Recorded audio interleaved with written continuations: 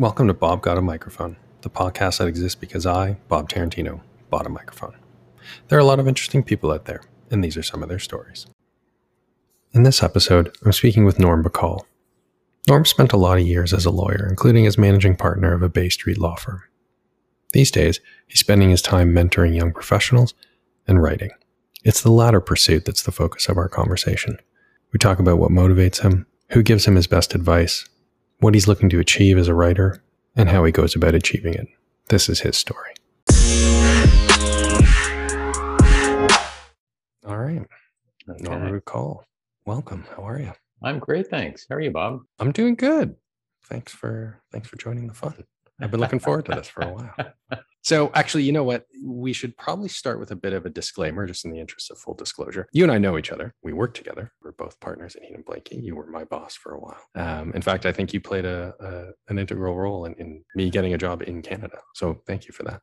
I wanted to start the conversation just by getting an understanding of something which seems a little puzzling to me. And I don't mean that in a pejorative sense, but I'm just intrigued by it. So you have retired from the practice of law. You are presumably, you don't need to work. You did well for yourself. And yet what you're doing is something which involves you putting yourself out there in a fairly vulnerable position, right? Like you are writing things and putting them out there into the world and, getting people to comment on them and like them or not like them or whatever. How did you end up deciding, rather than just sort of sitting back, relaxing, enjoying retirement, spending time with your grandkids, how did you end up deciding, I'm going to write? Well, I suppose part one is I didn't want to go insane. And it's funny that you used the word retirement, because it wasn't how I ever looked at it. And in fact, I read an article a couple of years after I did all this, where the author was writing about rewirement. And I'm not sure the word I would use is the problem, but the challenge we face as life expectancy gets longer and longer is that if you look at it simply as retirement, where you ride off into the sunset on your horse and go camp out on a beach, you can probably well guess that after about 3 weeks on the beach, if you have a particular type of personality, you're going to begin the process of either going insane or starting to feel very old, which I still don't feel like. I still feel fairly young. I still feel there's a lot to contribute. So I think we have to go backwards in this conversation to the day I left the practice. And it was about 1 year before I planned to leave, but I'd always had a rule in all of my years in my 35 years, some odd years of practice of the law, which was, I'm going to do this as long as I'm having fun. The day it stopped being fun, I quit. And it took my wife, Sharon, she's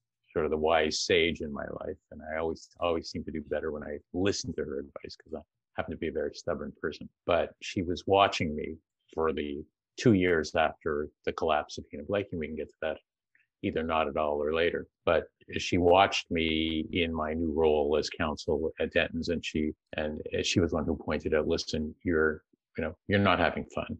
You seem very angry.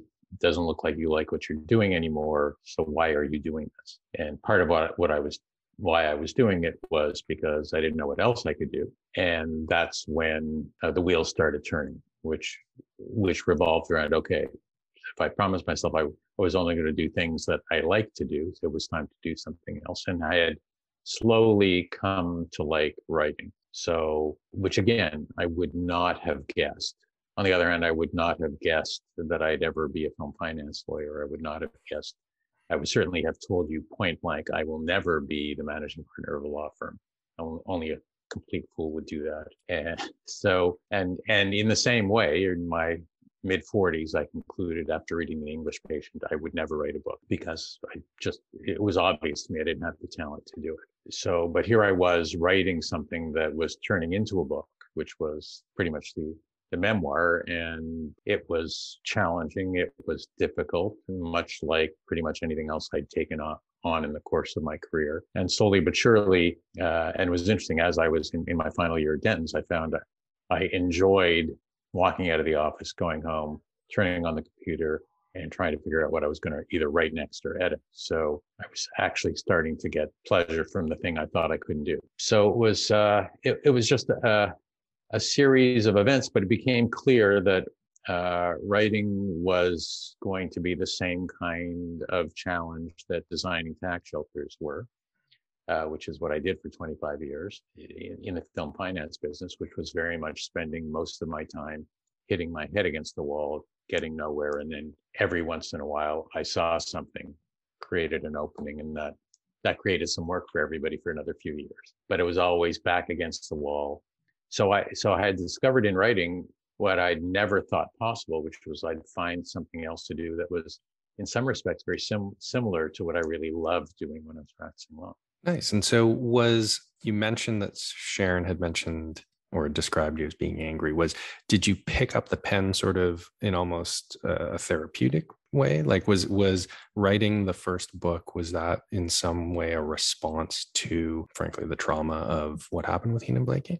Well, Breakdown wasn't supposed to be a book. Okay. Just to be what clear. was it supposed to be? It was just supposed to be my ramblings to process my anger. What you spent 35 years building, when it collapses underneath you, everyone who was there towards the end went through something, some people worse than others. And I sublimated all those feelings while it was going on, because my goal was survival, try and save the organization, fight to the end. Whatever you do, don't deal with the feelings. Don't process, do not descend into emotion. My task was, you just need to get through this. You're such a guy, Norm. Well, some of the people who were processing the emotions were having nervous breakdowns. So that wasn't necessarily an option. a good alternative. Right. So this was my way. So the idea was begin to process. And literally after I'd written, and I just began to write, and the writing was, you know what, I'm just going to write what the last day at Heenan Blaikie felt like, which ended up becoming chapter 1 of the book. But once I'd finished writing that, it was sort of, okay, what next? So I said, well, you know what? I always thought about keeping a diary when I was managing partner, and of course I never did. And then I said, I'm just going to write, I'm going to write the story of my life, and not as a book. I'm just going to write something so maybe to be something for my kids or my grandchildren to see, what did he do with his life for those 35 years. And that's how I started. But the notion that it was going to turn into a book didn't really occur to me until I had a couple of chats. One was with a film producer client of mine, Bob Cooper in Los Angeles, who you know. Mm-hmm. And Bob has been a successful producer in Los Angeles. So I actually sent him a couple of chapters down, and he sent back script notes. Great. and I can tell you, draft 1 was 750 handwritten pages, because I still hadn't taught myself to type anything more than a few paragraphs adequately. Like I could do it very slowly, but it was not how I was going to write this. So draft 1 became sort of the retype once the abscess in my finger went away. Right. After writing, literally, I wrote every day for 6 months for 2.5 hours. So I developed the writing habit through this, but again, not with the goal of writing a book. It was more just, it was actually starting to be fun. Right. Coming home at night, writing 5 pages, closing the book, going to bed. And so I called Michael Levine, another fellow who had retired from practice and had become just strictly an agent. And I said, listen, I've worked on this. It's 750 pages. What do you think? Do you think it might make a book? So he said, I only have one piece of advice for you, Norman. Yes, it might make a book, but at 750 pages, no one is that interested in your life. Call me back when it's under 300. That is when we went from just taking my life story, which literally was stories about the firm, stories about my life in the film industry, feelings that were so angry they were unpublishable, only because I would have been sued probably for $40 or $50 million by the people who had it. And of course, and all kinds of breaches of client confidentiality that obviously couldn't code into the public domain. So what I'm hearing is there's a director's cut of the book out there. We're just waiting for it to be released. It is sitting in the vault. Got it. to be opened only after I die. I like it.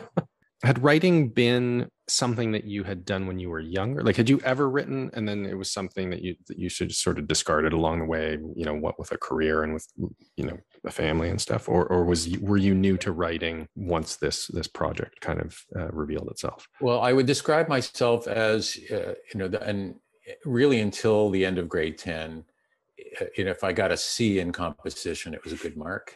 Okay. The notion that I would ever get it. And in fact, one of the things that gave me great pleasure when I published, not so much Breakdown, but when I published the first fiction, was that my grade 11 high school teacher I knew would never have believed this possible. Right. Simply because my writing, certainly through grade 10, was atrocious. But once I got to law school, and in my early years of practice, I had to write a lot. I became the speech writer and the article writer for my boss, who was the head of the tax department. And in some respects, he was blind to any logic because English was his second language, but he was very proficient in English. But I would submit work to him and draft articles, and he would maybe make one or two edits in the thing. Unfortunately, I had other mentors at the firm who would cut my work to shreds, and edit. But I wrote a lot, probably in my first 7 or 8 years of practice, I wrote prolifically. But all technical material.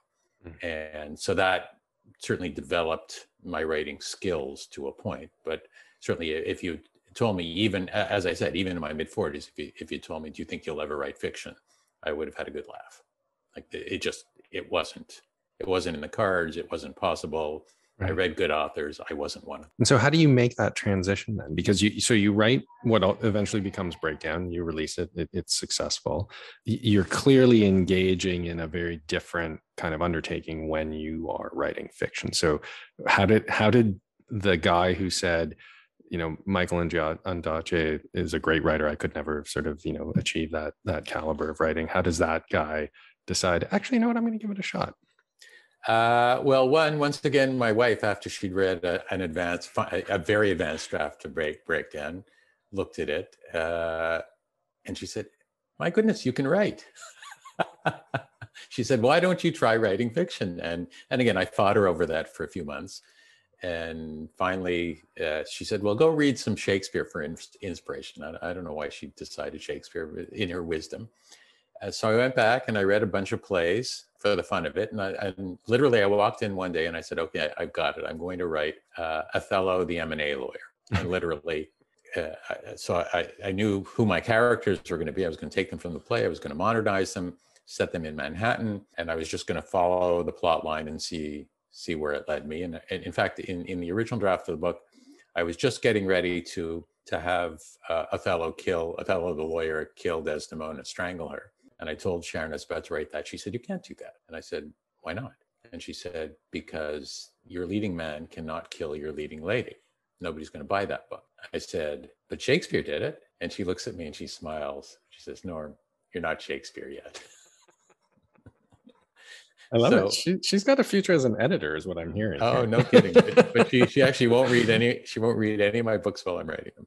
Okay. Somebody once said, "Never sleep with your editor." So seems like good advice. But so I walked in again a week later, and I said, "Okay, I've now decided I'll kill somebody else." I went off, and from the first third of the book, I wrote the murder scene. Then I had to decide who did it, and literally I wrote the end of the book, and then I came back and filled in all the blanks. And that's how I wrote my first book. And so I was very excited. Probably on about draft 52, I thought it was good enough to send back to the editor who edited Breakdown. And I sent it out to her, and I'm very proud of myself because I think just as credible as Breakdown is, although it needs more dialogue. And so, I kind of worked my way through all that. So I sent it out to her, and we have now a very solid working relationship, and she knows she can tell me anything. And so rather than sending me back any notes, she says, "Why don't we talk?" So we get on the phone. And she says, "Norm," she said, "I think you've done a very credible job." She said, "The story's interesting. And if you want to be regarded as a very good amateur, this is okay." I'm pretty sure she knew that was the stake that she was driving through my heart at the moment. And it took me probably close to a week to pick myself off the floor and stop the self-pity.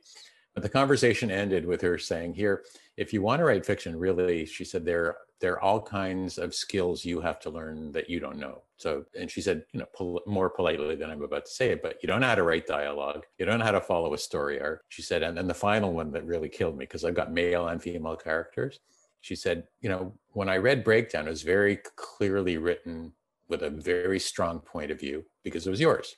Mm-hmm. She said, and I'm reading these 7 characters in your book. I can't remember one name from the other because frankly, Norm, they all sound like you. A cast of norms. the cast of norms. So she said, you've got to learn something about that. So she said, why don't you start by reading Fiction for Dummies? She said, it's actually a better book than it sounds. Mm-hmm. Just to give you a sense of things like story arc and how to set scenes, character development, voice, point of view, none of which I'd ever heard of. Right. So forget about it. I didn't know how to do it. I didn't even I knew so little about this. And now I've kept, right behind me on my bookshelf, I've kept that first manuscript that I had, typed up and sent out to her, because every once in a while I pick it up because it's actually quite horrible from the perspective now of somebody who actually learned how to do these skills. And the other thing I did, and I didn't need anybody's prompting, was I started dissecting my favorite authors. So I would read not from the perspective of reading a book, but I'd sit down, I'd read a chapter of my favorite author, watch how the dialogue developed, watch what the author was doing, and started to understand how, as a reader, the author was manipulating me. And I started to listen to the inner voice in my head as I was reading. And I hadn't paid attention to it before, but when you read a really good book, the author is actually in a dialogue with you. And it's all kinds of tricks good authors know that they're playing. Right. When they get you to think along with them and to think forward and to guess what's going to happen next, or to read a line and ask yourself, why did the author write that? And you close the book and you find out, sometimes you'll find out 4 lines later, sometimes you'll find out 4 paragraphs later, and sometimes the author will make you wait till the end of the book. So that's interesting. I mean, that's a very kind of deliberate approach to learning, right?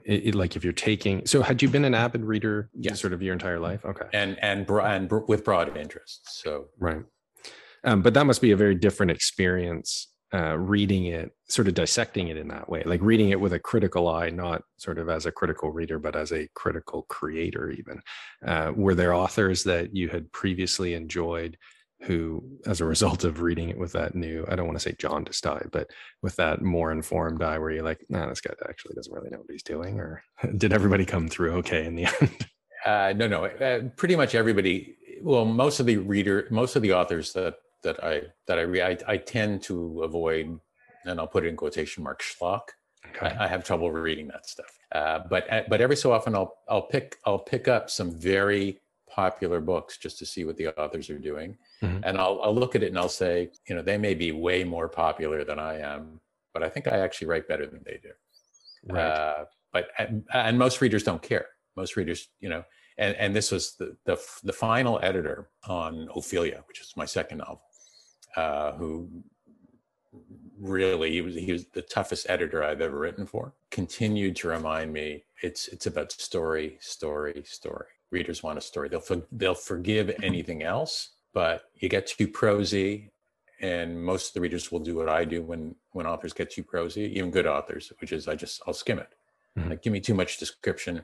My brain, I don't have the kind of brain that can read the description of what the alley looks like, mm-hmm. and then construct it in my head. Or he went 3 blocks north and 2 blocks, someone who takes me on the journey of the character. Right. I can't understand it. Or someone who'll give you a really, I still remember one author who went into great detail as to how a camera worked. And it was clear to me as the aspiring author reading it, okay, the author is establishing himself as an expert in cameras. All right. He's obviously done a lot of research on cameras, but like 2 lines in, what do I care?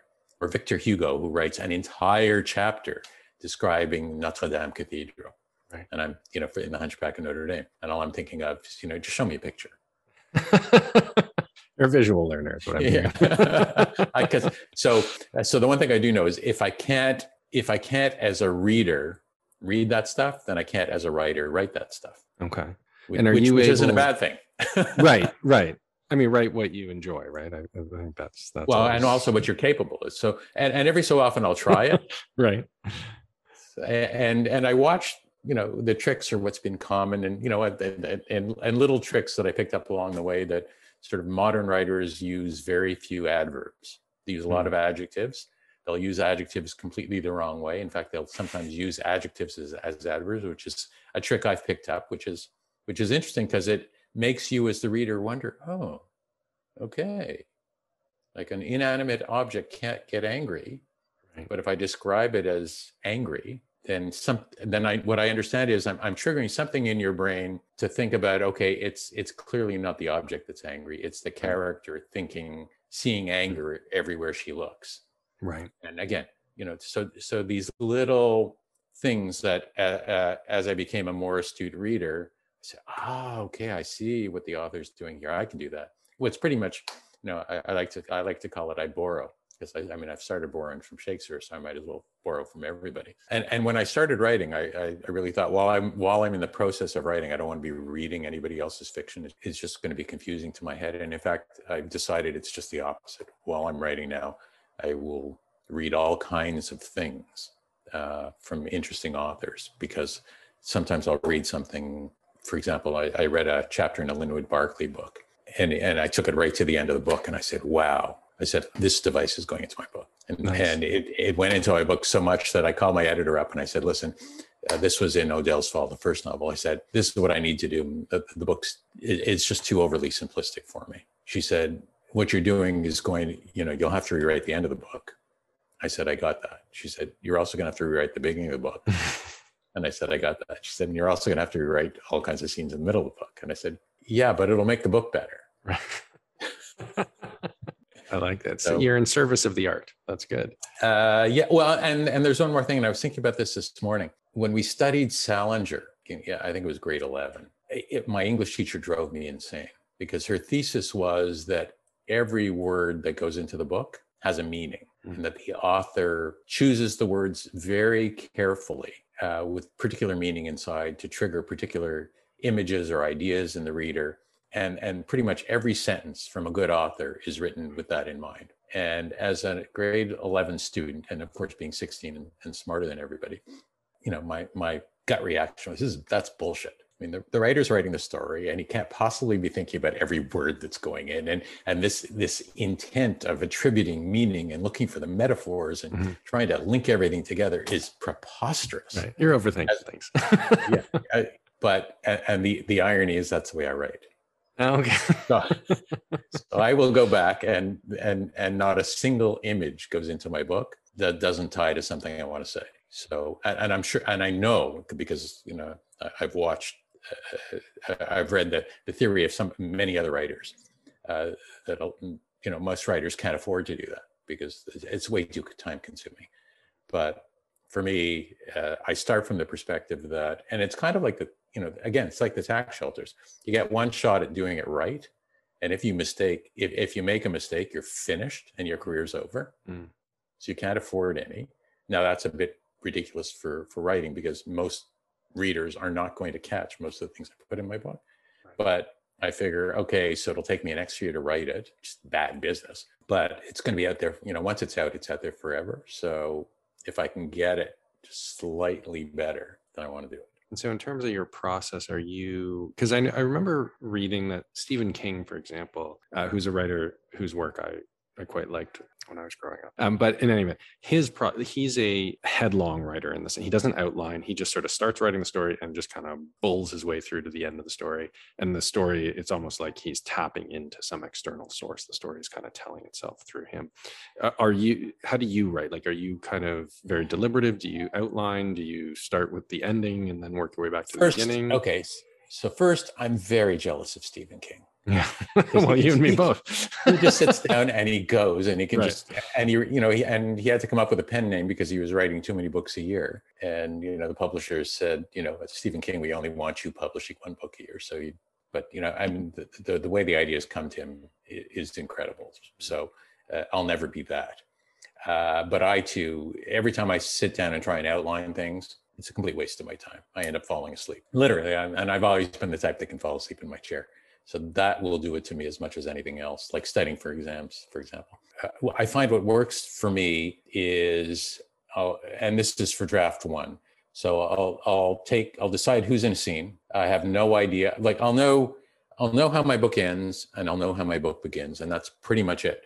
And I'll know who the characters are, or some of the characters, because some of them will get added along the way. So I'll start a scene and I'll say, okay, here are the characters in the scene. This is how the scene begins, and this is how the scene ends. I have no idea what's going to happen in the scene. I just know how it's going to begin and end. And I'll when I say I'll outline, I'll say I'll make a list of 4 scenes, and it's no more than these 2 characters in the kitchen, these 2 characters at the football game, and so on and so on. But that's all I know, and then I just go. And then I'll come back and I'll rewrite later on. But once the scenes fit together and the story has been told, then I go back to the beginning. The hardest part in terms of writing, and again, I can't speak for Stephen King, but for me, the hardest part of a book is figuring out where it starts. Like even after the story is written, I have this huge debate with myself: is this the right place to start the story? And I gave, for example, when I had done an early draft of Odell, I gave it to Bobby Rotenberg, who's become a friend of mine. He's a mystery writer based in Toronto, and I think he's working on his 7th or 8th book now. So I know he didn't have a lot of time to read it. So we sat down for coffee. I would still say I was still he's on his way from amateur stage, and there was very little annotation until we got to about page 18. And all he put in the margin was, I think the book should start here. And try as I might, it didn't matter how much I wrote, how much I edited, how much I rewrote, kept coming back to that point. And that's exactly where the book starts, really? Right in that spot. I have a couple of Robert Rottenberg books next to me here. He is a real craftsman. He's a great writer. I really enjoy his stuff. Yeah. I mean, to me, one of the obvious kind of questions that I've always had about this work that you do, because clearly you have this creative impulse that you've harnessed. I mean, you've written 2 novels already. You've written 2 nonfiction books. There's more on the way. We'll talk about that shortly. But why writing? Like, why books? I mean, especially in the context of somebody who was a film and television lawyer for 3 decades, if not longer. Okay, like, why not film and TV? All right. Well, it's not that I haven't been offered, but just to be clear, in my entire 30-year career in film and television, I read exactly 2 scripts. All right. I was never involved in the creative. I thought that was, I thought the dumbest thing you could do as a life pursuit was creative, because how do you make money? And the short answer is you don't. There's actually more money in script writing if you can be successful than in book writing. Book writing, unless you're a big name, doesn't do very much for you. But if you can land a television script or sell a movie, that's another story. But I figured from a movie script perspective, and I thought about it a few times. Apart from anything else, it's a new skill I've got to learn how to do. I know exactly how I would write these 2 novels as movie scripts, but I'm thinking, then what? It's going to sit in a pile, and I know exactly what the odds are of any script ever getting produced, and they're very, very low. Unless you've sold 1 million books, and then they're very, very high. So that was part of it. And writing television scripts just didn't interest me, and only because I figure you write it, people watch it, never see it again, and they're entertained for a few minutes. And really, what I prefer, and ultimately, and I get this back from my readers, what I live for as an author is a reader saying, after I closed the book, I couldn't stop thinking about it. And that's what I'm at. As an author, that's what I'm after. Call me a purist, and I guess I can afford to be. But that's, if I'm going to put it out there in the world, I want to be proud of it. I don't care what, frankly, if I'm proud of it, that's good enough. I read a lot from authors who say, like, how do you handle the 1-star review or and I've had a few readers of my books on Goodreads who've written publicly, MEH, meh. And I can actually can hear them saying it meh. And I actually prefer the 4 and 5-star reviews, I have to admit. But for me, it's way more important that I do this from time to time. I know some authors will say once they've written a book, they will never look at it again. And I actually enjoy picking up a book, reading a chapter, and saying to myself, I can't believe I'm capable of writing that. And that's, so it's, I don't know how to describe it other than that. And I mean, how do you handle those negative reviews? Because again, going back to what I said at the beginning, you make me laugh. You make me laugh even to ask that question. I was the managing partner of a law firm right. for 16 years. And I'm used to lawyers walking into my office and telling me everything I'm doing wrong. So you develop so it's just a review. You develop a fairly thick skin. And we've talked about writing, and I want to make it clear, it's a large part of what I do, but it's not the only part I do, because otherwise I think I'd go insane, Sure. Because writing is very lonely. But for me, the rest of my time, which is spent literally publicly mentoring where I can, and really giving back to a community that was so good to me for so many years, and I feel I must. So, I mentor. I'm on LinkedIn a lot. And in some respects, that's kind of where I open my soul to the not just the strengths, but the weaknesses that we all have, and how we deal with it, and how you get through it. Sometimes how you get through the day, how you get through the career, how you get through them, the mistakes you make. I think it's fundamentally important to mentor young lawyers in just how to deal with the day-to-day of survival, and I get an awful lot of pleasure from that. I did a mentoring session with a lawyer for a law firm. I do some mentoring for a couple of law firms, and he was somebody I had eyeballed as having potential a couple of years ago.